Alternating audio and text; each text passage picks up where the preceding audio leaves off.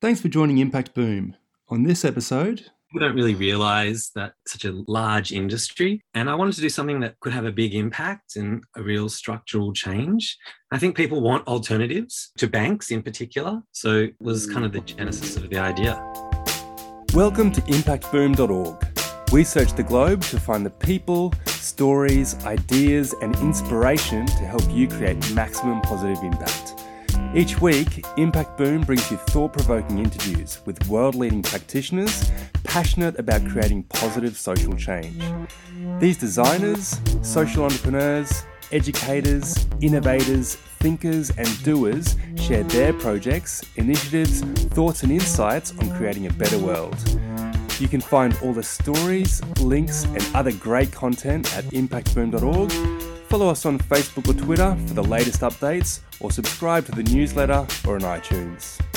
Thanks for listening to episode 324 of Impact Boom. My name's Indio Miles and I'm passionate about communicating the initiatives and enterprises causing sustainable and positive change globally. Today we're speaking with Mark Goldenfein. Mark is a creative entrepreneur with deep experience in technology, payments, and digital media.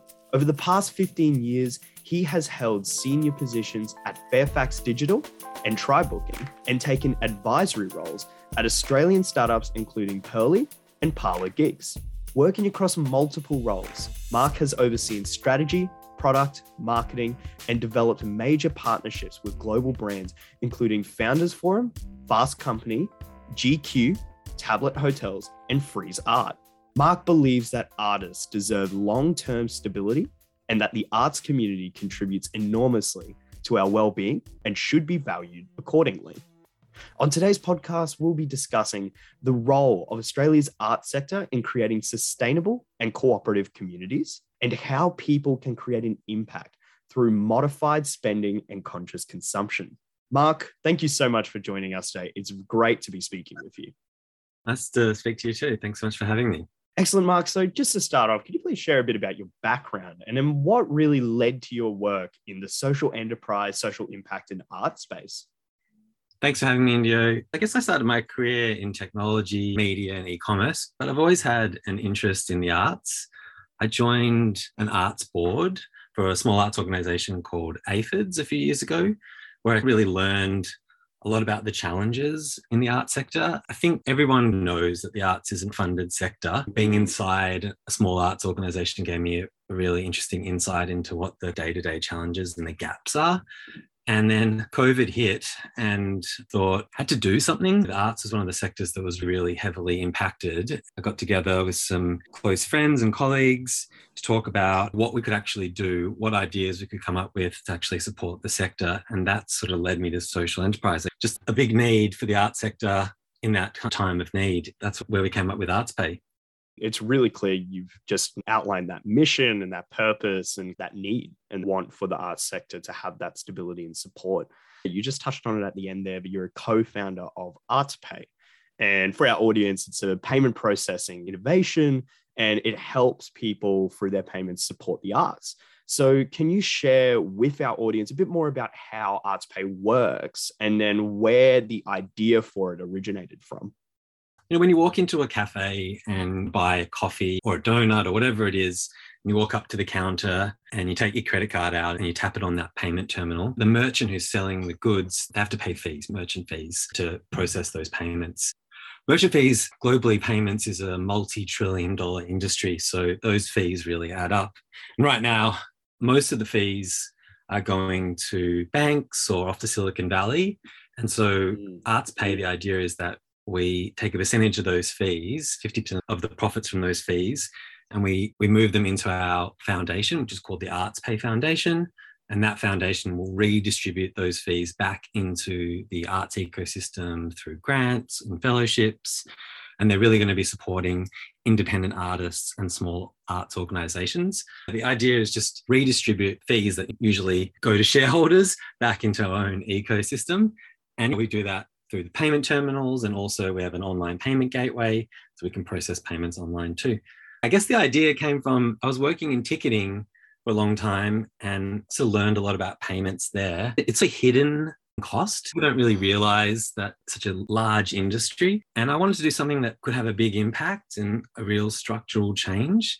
I think people want alternatives to banks in particular. So it was kind of the genesis of the idea. Really interesting idea of ArtsPay, and it's fascinating the area that you're using it to address, and then also that hidden cost that you were talking about there that happens in all of those transactions. Through all of your experience, and as you said, you've worked in all of these different spaces, whether that's through digital media, technology, partnerships, all of these different places, and now you're in this impact space. So where are there opportunities to generate impact and support social causes, more specifically in the arts sector? Definitely a few ways you can get involved. You can volunteer your time. You can donate to arts organisations that you love. You can lend your expertise if you want to join a board. But really what ArtsPay is trying to do is give business an opportunity to support the arts as well through their payments. And it doesn't cost them anything. It doesn't cost their customers anything, and they're able to generate a flow of money back to the arts ecosystem. That's a really interesting way now that you can support the arts through business. And customers can also shop at ArtsPay venues and support the early adopters and those who are out there using ArtsPay. You can go buy alcohol, you can buy tickets, you can buy clothing. There's so many options now. We've got lots of ArtsPay customers out there. They can support those who are using ArtsPay. But I think everybody wants ways to support the arts, and they were trying to provide business with a way of generating an ongoing support.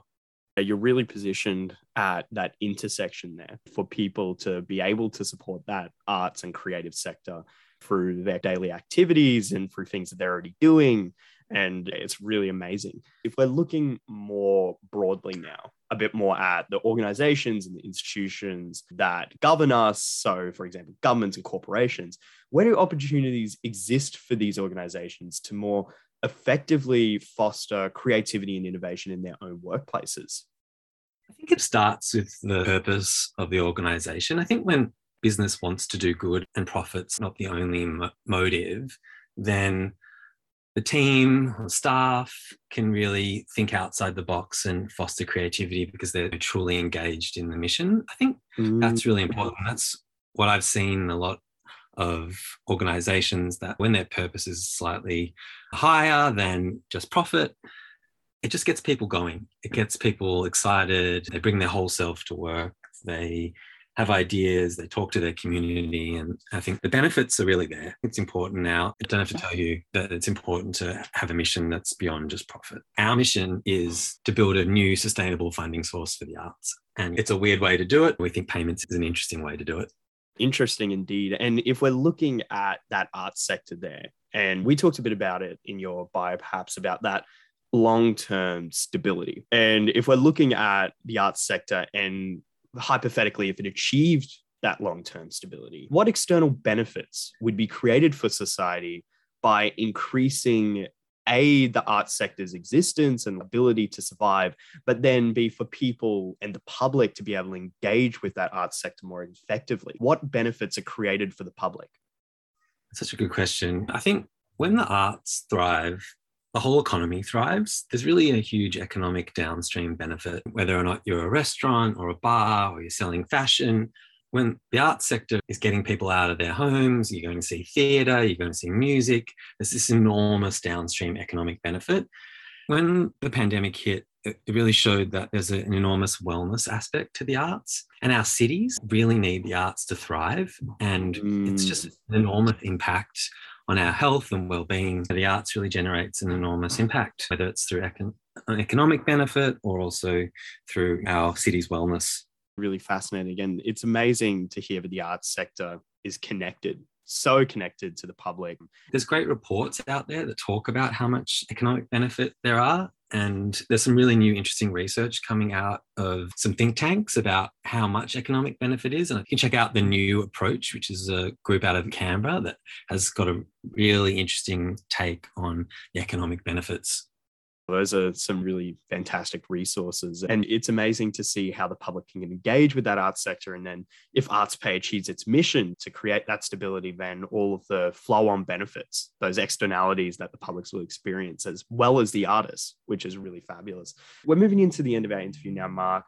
I've just got two questions left. So the first one is, what inspiring social enterprises, projects, initiatives have you come across that are creating a positive social change? I think it's good to shout out the OG initiatives like Who Gives a Crap and Thank You. I think Who Gives a Crap particularly was an inspiration for me. Recently, I've seen a really cool business called The Great Wrap, which is looking at changing the way we use plastic in our homes for wrapping food, but also they're looking at the way that plastic's used in shipping in businesses. It's an incredible startup. It's based in Victoria. I met the founder and they're doing great things. It's going to have a huge impact as well. So that was one that I think it's worth mentioning. Definitely a few really fabulous organizations there.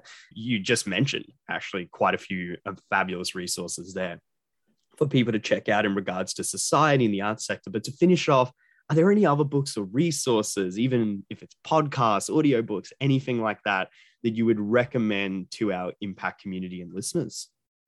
I love getting newsletters. I know not everyone loves an email newsletter, but I love a couple. There's one called Dense Discovery, which is really cool. It's very thoughtful. It's very well considered. Talks about social issues, design. I think that's a really cool project. And there's another one out of the US, it's called Startupy. It's more just links to really interesting articles about entrepreneurship. And then I guess because I've come from an entrepreneurship background, the book that I always recommend people who are interested in doing something and creating something is The Lean Startup. It's really a great way to understand how to start something. They're the resources I'd recommend. Really a few fabulous resources there.